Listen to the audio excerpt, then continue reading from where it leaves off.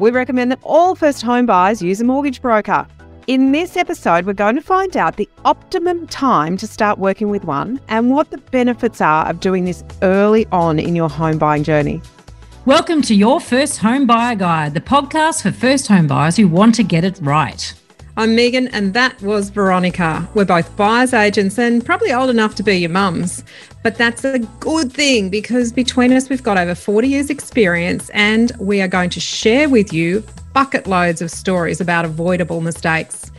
Together, we're going to make sure that you get unbiased and real information that you can rely on so you can get where you want to be without missing a step. Now, we've got loads of great tips for you in this episode, and if you'd like more useful tools, head over to the website homebuyeracademy.com.au. There you'll find free checklists that you can download, a free mini course on how to price a property, and our Where to Buy workshop for only $39. Priceless stuff, really. Bargain. But before we get into the interesting stuff in this week's episode, here's the boring bit, the disclaimer. You, of course, know that nothing in this podcast is to be taken as personal advice. We always recommend getting the advice of an expert in their field of expertise. Now, we've done our very best to ensure that the content is correct at the time of recording, but things change. So check with the relevant government authority or your advisors to get the most up-to-date information.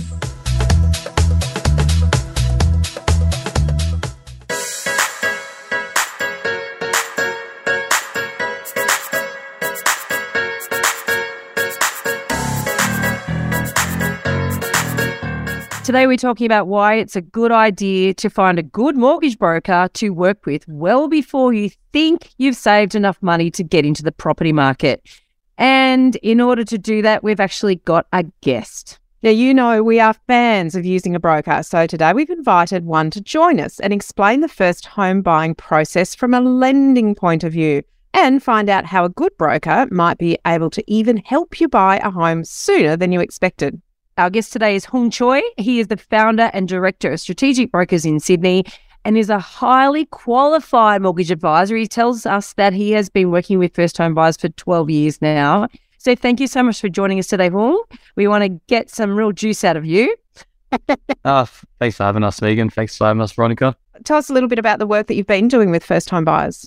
Yeah, so I became a mortgage broker close to 12 years ago. It was just after the GFC, probably one of the hardest times for anyone to buy property. I guess there's a lot of doubt in everyone's minds during the time. We just came through a financial crisis, and the government started putting out all of these different schemes and things like that just to try to get people into homes once again. So the market was really tough. Credit policy was really easy back then compared to today's environment. Today's environment, they've sensitized everything. They're making sure that people can afford their mortgages. So we're seeing a very different, very different climate back then.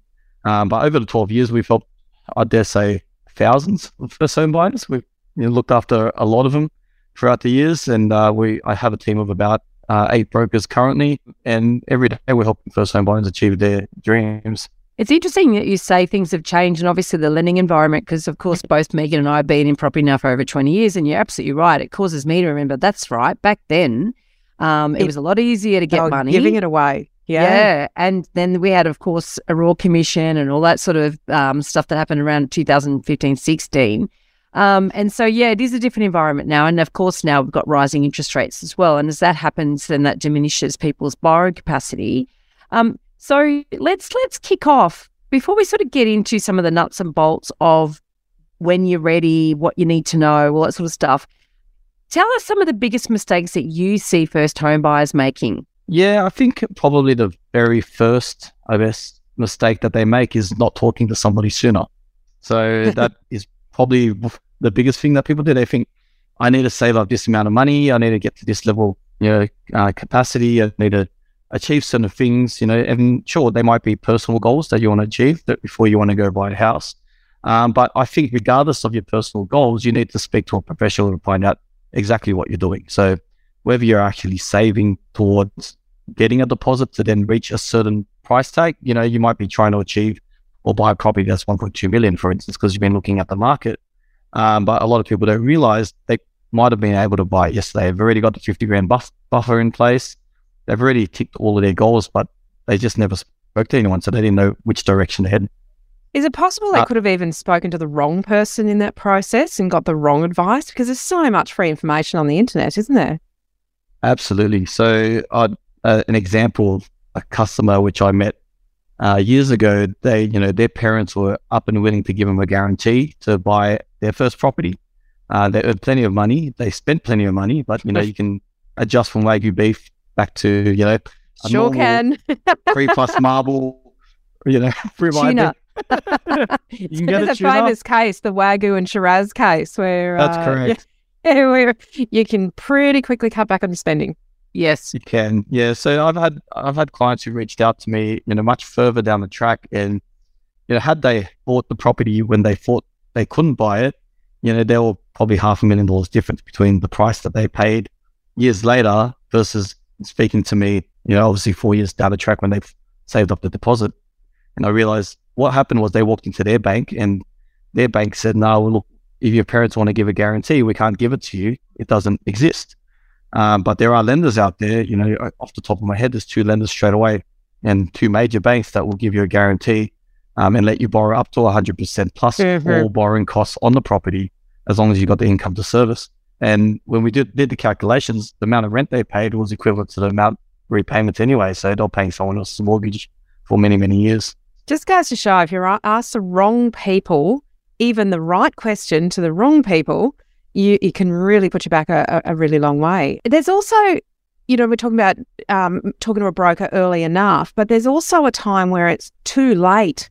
You've missed your opportunity and you're potentially in a bog or a lot of trouble. And that is if you've bid at an auction before talking to a broker or a bank and securing your finance.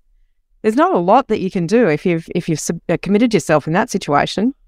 Yeah, in that situation, I've seen it too many times where we've had to do rescue projects on people.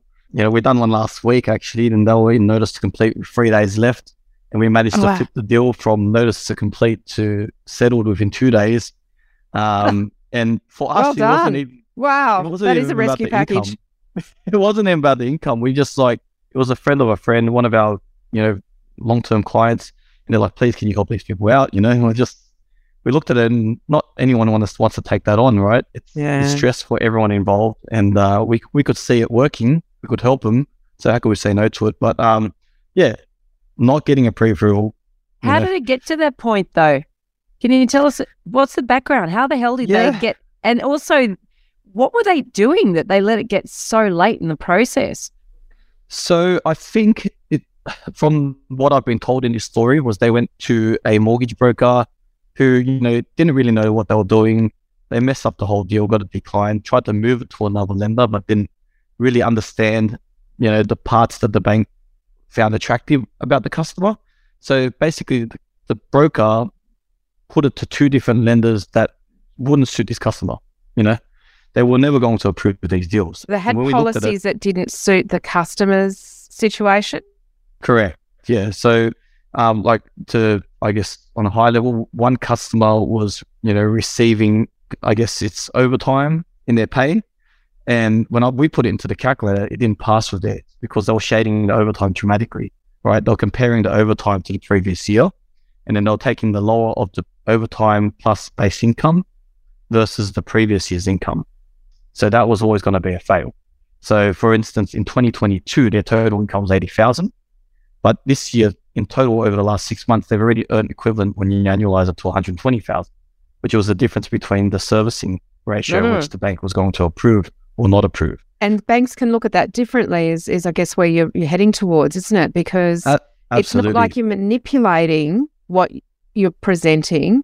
You just know that some banks will look at overtime using 12 months historical and some banks will amortize going forward.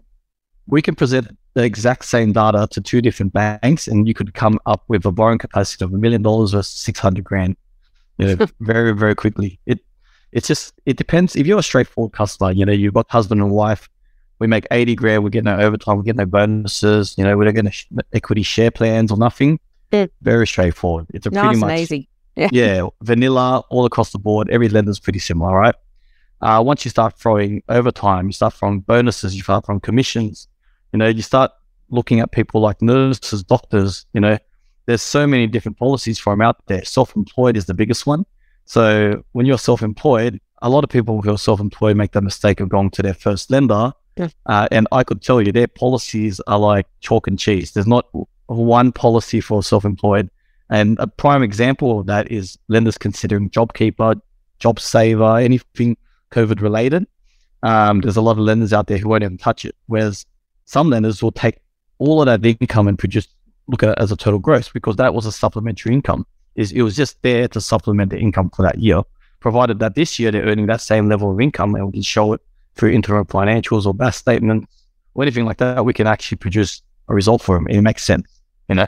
This is fascinating because I think, like you said, a lot of people obviously would make the assumption that, oh, well, you know, I know a lot of first home buyers, for instance, who might run their own businesses who say, oh, well, the bank's not going to give me any money because they don't like, you know, small business, and I have to have 2 years financials and all this sort of stuff, right? And so there's a lot of assumptions around that, which are obviously based in to some degree in reality. But what you're saying is if you go to a broker who's not just your run-of-the-mill broker, but someone who's experienced in looking at these more unusual circumstances, that you will know immediately which banks to go to, and also how to, you got to package up that client as you almost got to sell them to the bank, don't you? You got to position them as a good prospect. Is that correct? Yeah, correct. So look, there's two layers of lending, I guess, really. The main layer is that there's policy, black and white. And then there's obviously presenting the customer as a whole, right? And, you know, good character, that their income, we're not just trying to, you know, put a wool over their eyes and say, hey, look, they were earning this much, now they're earning X amount. You want to present the customer through policy first. So every bank has a different policy. So a quick example is, you know, one funder takes 1 year's financials and they take any ABN that's at least 18 months old. Whereas the standard or traditional ways, we take an average of 2 years and your ABN must be at least 2 years old. You know, I've even got funders who will look at a deal if they're recently self-employed, as long as they're in the same industry type, they've moved over, they'll consider the past tax returns and they can make sense of it all, right? That you're now earning the same or if not higher income. You've got some sort of acumen around accounting so you can understand, you know, profit and loss taxation, you're up to date with your taxes, and now you're actually earning more money than you were before. It was just the general gist, right? So yeah, there's so many different angles you can approach on it with a self-employed customer. If a broker doesn't actually understand, which I've met a lot of brokers in my career, and I could tell you like 8 out of 10 of them that I meet, they don't understand self-employed. They can't read a set of tax returns. If I ask them some queries in the tax return, they wouldn't even be able to answer the question. They just go, we just slap it in and we just hope for the best, you know? So you go, whoa, you know?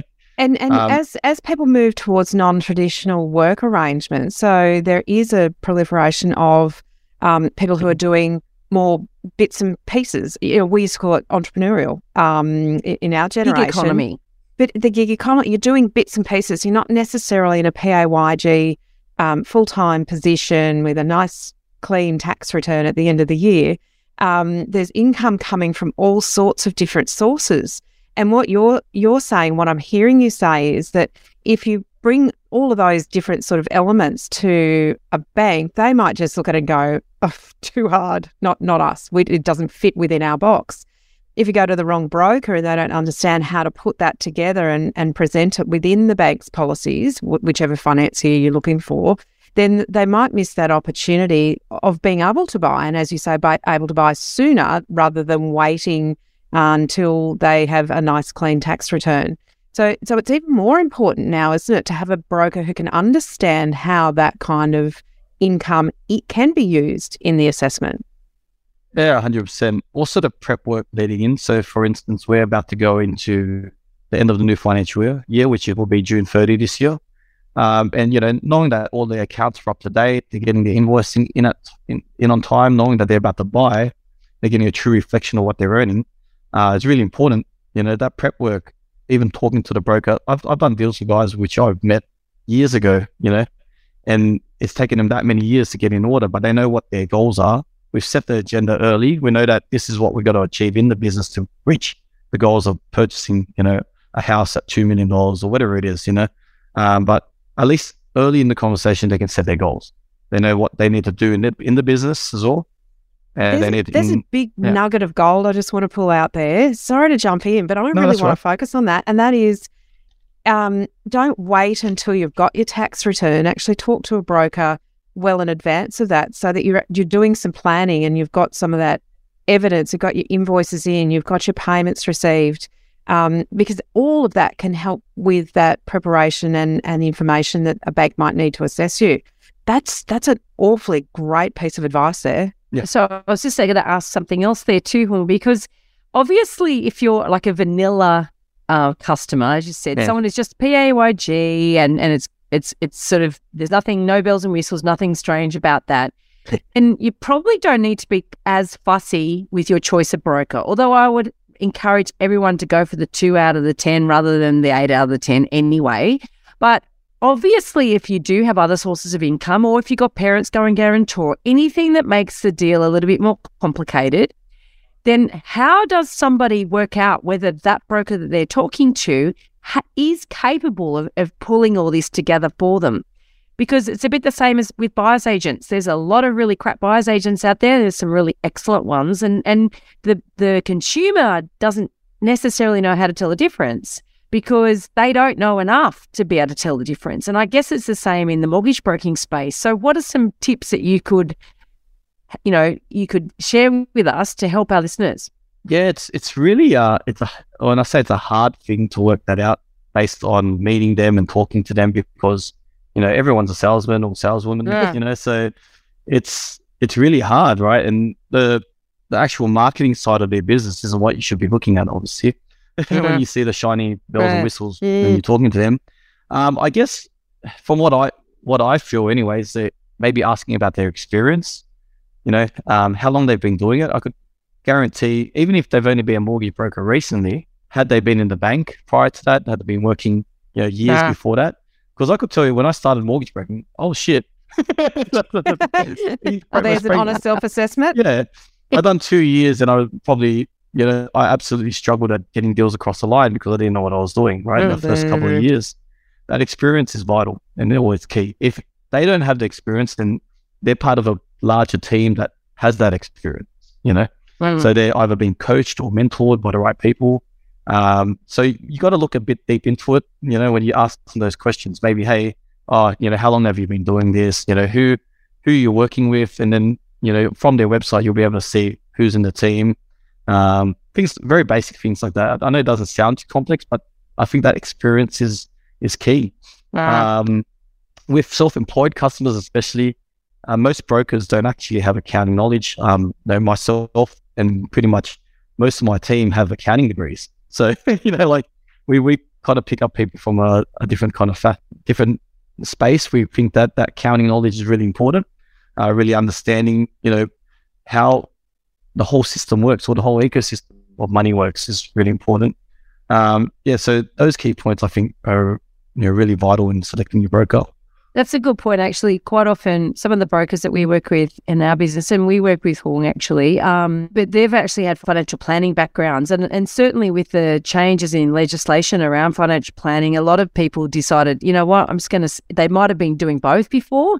And quite a lot of them decided, look, I'm just going to focus on being a mortgage broker. But the fact that they've had that background means that they do see things more holistically than somebody who's, and I agree with you too, like people coming through the banking system, and some of the ones that I've worked with for many, many years have come through the banking pathway. It's that experience thing. It's like, you can have 1 year, you can have 20 years experience, but it's the same year every year. Like people never seem to learn. There's no cumulative learning. And then there's that 20 years cumulative experience or 10 years cumulative experience as opposed to just 10 times 1 year, So I think asking some of these questions that you're talking about, well, what are some of the more complicated deals that you've got across the line? Where have been some of the more challenging customers that you've had? Because that would sort of tease out whether that experience is cumulative. Like, you don't want to still be crap after 10 years, but I'm sure there's some mortgage brokers that still are, length of time doesn't necessarily define benefits and good. And I think, Veronica, further to that is probably even asking, have you had anyone in a situation that was similar to me, and what were some of the challenges they faced, and how did you deal with those challenges? Because if you're constantly dealing with the larger end of town and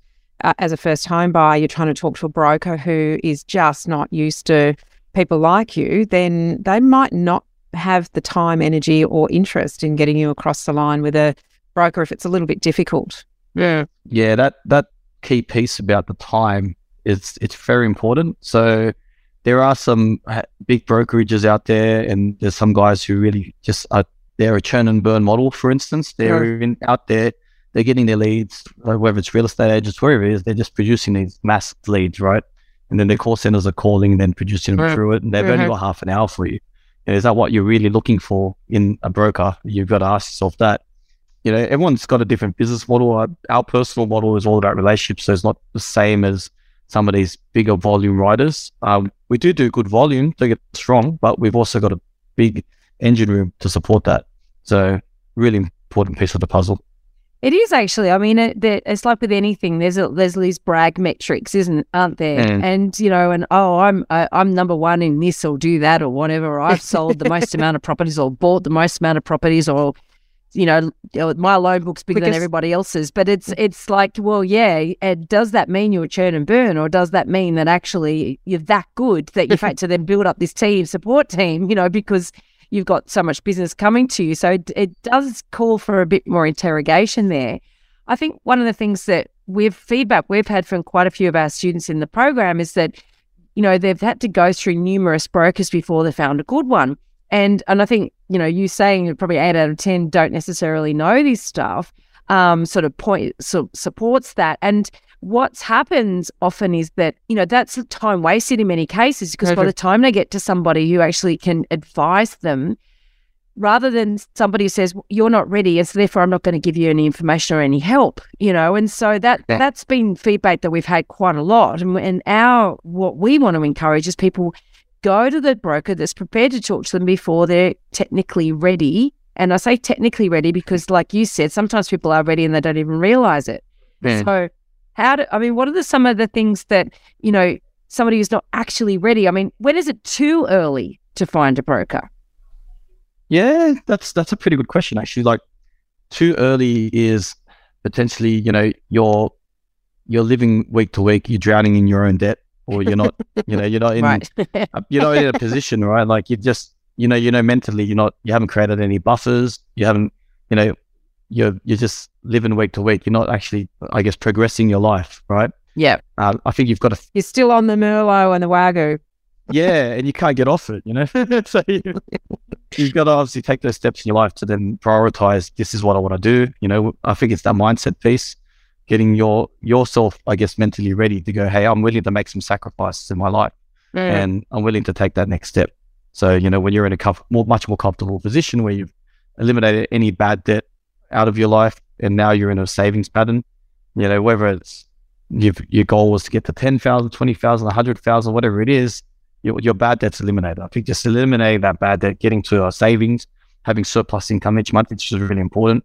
Obviously when you're measuring your repayments on a mortgage, it's got to be a lot more aggressive than your rent nowadays with high interest rates. So you got to have to factor that into your equation, right? So, you might be saving $500 a month, but technically you're going to actually need to save $1,500 a month, because a property worth $1 million, the repayment's going to cost you that much more each month. And that's not to factor in any more rising interest rates, right? So then talking to a broker, even at that point, it's probably worth talking just to say, hey, what's the repayments going to look like? How much do I need to save a month? And a good broker will be able to guide you to say, hey, look, if you live in, say in the West, and you want to get to a 2-bedroom apartment, you're want to be in Batesville, so that's going to be $1 million, whatever it is. You need to save this much. Your repayment's going to be this much, so you know exactly kind of how much bad debt you need to eliminate, how much you need to be able to prove to yourself that you're saving each month before you can take that leap. So we call it getting financially fit, and we talk about it in your first home buyer guide, the course, about this lead up work, and it's all of those things that you've just spoken about. It's all of the things that you need to do to make things look good, and to have some good habits, and to have things ready to be ready to talk to a mortgage broker. So I think that's really good advice, is getting yourself clean from a debt point of view, from looking at your interest, your credit cards and potentially reducing those limits, because a lot of people don't know that that's what the bank looks at. You might pay it off every month, but if it's a $20,000 card, then there's potentially $100,000 in borrowing capacity that you've eliminated. There's probably another topic I might throw in there. Some people don't talk about this much, but some people, in the younger years, they go traveling and things like that, and they end up with bad credit. So they might have defaulted on the credit card, went overseas for 6 months, and, they're in payment arrangements and stuff like that. There's a solution for that, in a sense that some people might have been put at the debt collectors already, and it's really hard to get a first mortgage after that because, you've got bad credit history. There are companies out there, credit repair agencies. I don't know if you've ever brushed on this side, but they can actually help you remove the defaults if you have a default. I think I've got a live example. I had many of them, probably about maybe 20 cases I could present, which were guys who had like a credit card default, for instance, thinking they're doomed. They're never going to get a first home until they pay that off, and then that's forever stays on their file. Not forever, 7 more years it will be on their file, right, till it's removed. But they're always stuck with these shitty lenders or crappy lenders. They're stuck with these crappy lenders, and they can't get to a major bank or something like that who's going to give them a much lower rate of interest. But that's not the truth. There's credit repair agencies, because the people who loaded the default on you originally, if they didn't follow the actual legal requirements to load that default must be removed. So you pay out your debt, you contact this agency. Well, you're better to contact the agency first, because they will guide you on how to pay out the debt, negotiate the debt, and then get it removed. So I've had many cases where I was able to remove this within 30 days using one of these agencies, and then I bought them a house. My own brother was a live case, so I've done stuff like that for people and managed to buy a house and make $500,000 in equity, which they never thought they could achieve. And certainly you're not suggesting that people should mismanage their credit card debt and have it removed easily. It's not easy. It's not recommended. But talking to someone like you who knows these things could be helpful if you have found yourself in that situation. I think what's important there too, sometimes in relationships they go bust and you somehow find yourself that you're stuck with an overhang of the fact you were with someone who was not very good at managing money, and that often in couples there's a spender and a saver, so that it sort of leads into problems anyway. But that's a topic for another episode. But what you're saying, Hung, is that if you're sort of a bit young and irresponsible and you live it up for a bit, and then you're sort of a few years down the track, you're in a stable employment, you're actually getting ahead, you're budgeting, you're saving, you paid the debt off, but you've still got this sort of black mark against your name. And it comes back to what you're saying is, at what point should you go and get a broker involved? Is when you've started to get those disciplines and those good practices in place, and you go, right, well, I am a person that can save the money and then pay a mortgage. And so therefore I can prove that I have the capability to do that. So now's the time to get some advice. And I think that that's a great, interesting aspect to that. Are there other things that you see first home buyers doing, or assumptions that they make that they potentially could do things differently if only they got some advice earlier? Oh, absolutely. Probably leading into the buyer's agency side on that a bit more was what a lot of first home buyers do is they listen to their friends or their peers or people around them about what a good investment is or what a good property is. And, hey, my friend said, let's buy this unit in a block of 5,000 units, which has this beautiful swimming pool that has an infinity pool at the roof. Like, you see things like that, and they're just listening to their peers rather than listening to people who've done it, had the experience. I think even myself personally, when I was buying my first property, there was so much smoky mirrors, just people giving me information everywhere. And every second place you go look at that's going to fit your budget, you get different, opinions from the real estate agent, from the guy trying to flog you an apartment, the guy trying to flog you something else. There's somebody flogging you something, so, get unbiased opinions, look for somebody who's actually done it, or look for the professional who's done it, or professional helps people every day to achieve their goals and do these things in the right way. That's something, I wish I had myself personally. My first few transactions, I did make some poor decisions early on, made some good decisions later. You live and you learn, right? But I wish I could skip that part of making the bad decisions very early. I listened to anyone and everyone back then. But now I kind of, how do you put it? The proof is in the pudding almost. So I kind of take that, or I look at people who've achieved it themselves and seek their kind of guidance, even if it's just two-liner that kind of changes your mind or makes you think a bit more, I guess, about the selection of property. It's a game changer. Yeah. Megan and I have both spoken on the podcast about our first purchases and how we made mistakes too. So before we're in the property industry, before we learned what we learned now. And it's actually interesting. I've recently had a bit of a stoush online with somebody who's very much targeting that, maybe not the first home buyer segment, but certainly the first investor segment of the market, and I got quite a following. But the problem is, and it's what I've really kept saying, where's the proof? Where's the evidence? And how long have you been, doing this for? And how long, what length of time have you got to show this evidence? And what benchmarks are you using? And it's like, oh, well, I'm not a boomer. I'm not a baby boomer, so I haven't had long enough yet, but do you just watch, it will be fine sort of attitude. It's like, no. Look for somebody who's done it before, but somebody who's done it before at least 10 years ago, and so that you can go, okay, what they did work, as opposed to, 2 minutes ago, and we don't know if it's going to work yet. The fact that they bought a property is not enough. Or is it actual sold evidence? And that's a big one. I know the one that you're talking about, Veronica, and a lot of that is on paper evidence, and it's very good to have that on paper. Or valuation, if you like, but that's not what someone's prepared to pay. And you can sit on a valuation that might be, you're thinking in your own head, well, I had that valued 2 years ago. Well, it's a very different market now. And whilst some properties might have gone up, some might have gone down, and it might be yours that's actually gone down. Until that property sells, you don't know what that's actually worth. So that's cyclical nature of working with someone who's had that length of experience and has the evidence to show it. But I think the other thing, Veronica, you touched on it, and that's benchmarking.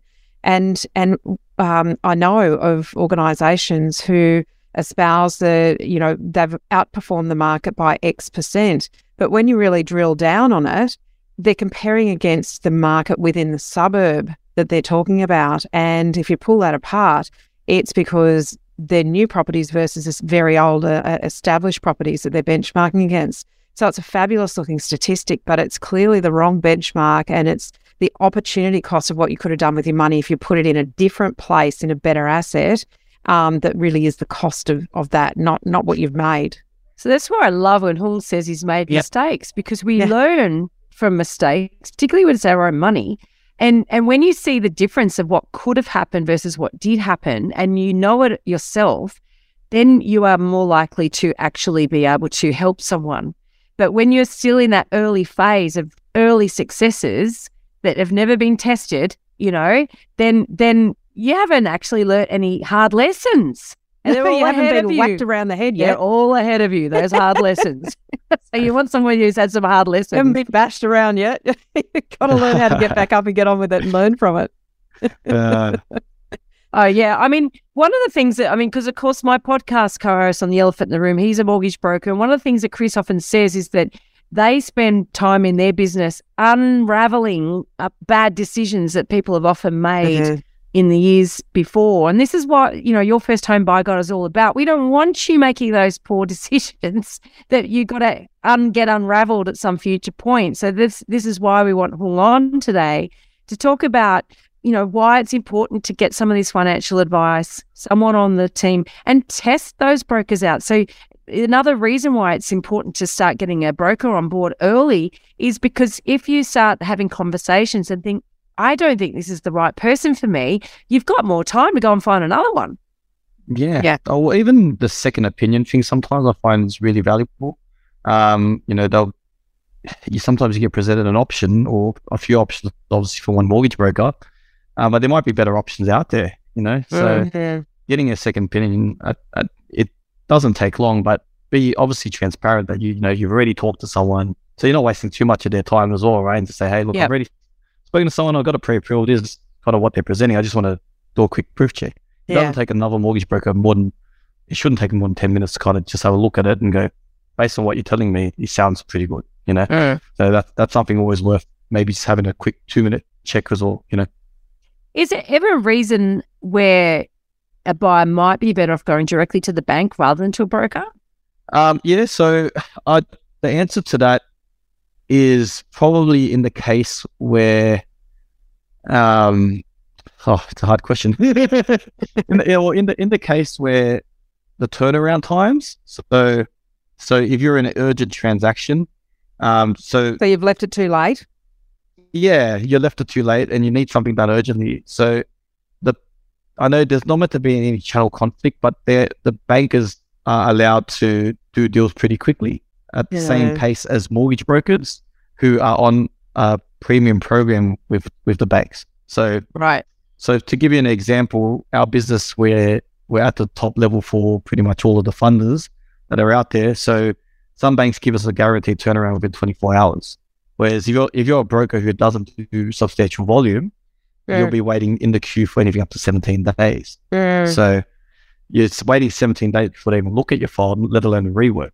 So some people have a bad experience because they submitted the deal and like, where's our file? And the broker say, oh, it's coming. We're 17 days stuck in the bank. And then they didn't present the file correctly. They're missing a document that goes back in another queue for another 5 or 6 working days. So that's where you can have some major problems. But that's. And isn't the broker, don't you have sort of a duty of care to a client that the bank doesn't have the same threshold? Is that something that's a thing? Well, I think when you mean threshold, you mean this is about turnaround times, but yeah. No, it's more about your duty of care in terms of the advice you give a client. Is it that there's higher standards that brokers have to adhere to? Oh yeah, absolutely. Yeah, so I actually worked at a bank for 2 years. So when we were in the bank, our requirements to lend money was a simple course produced by them. And, our compliance was based on what the bank was auditing internally. And then externally, obviously, had the government come in and audit thing as well. But what we have to do as brokers, we have to continually educate ourselves. We have to get CPD points constantly. We always have to look at, what's happening in the marketplace. We also are looking at multiple lenders, which allows us to have a wide view rather than just a singular view. Interesting. So there's been an awful lot here that you've shared with us that first-time buyers can really take on board, right from the getting financially fit through to how to interview a mortgage broker, what sorts of things they need to have in mind, that it's, you can't be too early. Sometimes having those conversations before you think you're ready to be ready could help you actually get financially fit. And that could be an absolute game changer in terms of how quickly you can purchase, which of course in a moving market could be the difference between a couple of $100,000 in a rapidly rising market. Tell us, I'm really interested, and this is a question that we ask all of our guests. What is the one thing you know now that you wish you knew when you were a first-time buyer? Yeah, I think the thing it's a very simple line, I think, is somebody once said to me, here, property it's all about supply and demand. Yeah. So when you're looking at a property, it's, how many people are, wanting to buy that property versus how many people are obviously, not looking at that property. But the basic supply and demand curve was, something that I didn't really think about as a first home buyer. Whether that property is going to be your stepping stone to get to your house, you really need to understand that. Because, if you're going to be buying in a block of 40 versus a block of 4, versus a block of 6 or whatever it is, I wish I understood that as a first home buyer. And it sounds so simple. I know it sounds simple, but when I was looking at my first property, I was just looking at everything that suited my needs. And really, that first property for me was a stepping stone to get into my house, right? Well, but had I selected the wrong property, I'd been in big trouble, right? I bought in a property that never grew over the last 7 or 8 years. Yeah. And I needed that as a stepping stone. And if anything went negative in equity or sat flat versus growing, I wouldn't be able to use that. I'm literally trying to save again, and I'm paying rent to myself in order to then upgrade to my house. So that's probably my biggest thing for sure. It's a brilliant lesson, and it taps into a whole bunch of things that we teach actually in the program, and we talk about on the podcast all the time, which is about the quality of the asset. So what you're saying effectively is supply and demand for the individual asset means that if it's scarce because it's a good asset and there's not lots of them around, then and buyers, that's in demand with buyers, you've got high demand, low supply. That's actually the secret of capital growth, choosing the assets in any particular suburb that offer that mix. And so, and likewise with the stepping stone strategy, we've got a tutorial on that. It's all about that, making sure that first property it works for you, actually leverages you up the ladder, as opposed to being, making you get stuck on the bottom rung forever. So it's a great lesson there.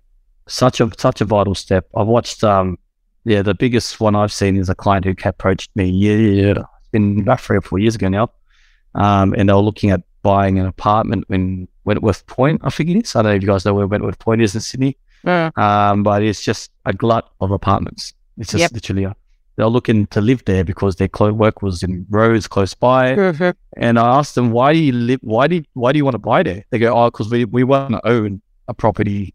We don't want to pay for a mortgage, is what they said to me, So from that, I go, well, the rent there is only like $600 a week, and your mortgage is going to be $1,000 a week. Why do you want to buy there? They go, well, we want to own the property that we live in, and we want to upgrade and eventually buy a house. Didn't make any sense to me. So I've watched them from 4 years ago end up buying a much better asset. They've probably made about $700,000 or $800,000 in growth on that property. And guess what? That property they would have bought at Wentworth Point is probably worth $100,000 less than what they would have paid for it back then. And I'm about to do a deal for them to get to their family home now. So, seeing stuff like that is just amazing. That's right. It certainly aligns with that our Homebuyer Academy principle, home buying principle number 4, which is if it's easy to buy, it's probably going to be difficult to sell. And that really does wrap up what you've talked about in terms of supply and demand and scarcity and so forth. So great lesson there for everybody. Thank you, Hall. I really appreciate your time, and good luck with everything within your business. And we look forward to talking to you again sometime. I think this has been some great lessons here for our listeners. Thanks, Roka. Thanks for coming on. In this episode, we've covered a very small part of our 10-step online course for first-time buyers. If you would like to learn more about the process and how to buy without making a mistake, then head over to our website, www.homebuyeracademy.com.au. Don't forget to subscribe to the podcast so you won't miss an episode. And if you like what you've heard today, please give us an iTunes review. 5 stars would be wonderful. It will help others find us as well. Thank you for joining us. We hope you found this really useful. And if you have, please share the love with others who you know are in the same boat. We'll be back next week with some more priceless stuff.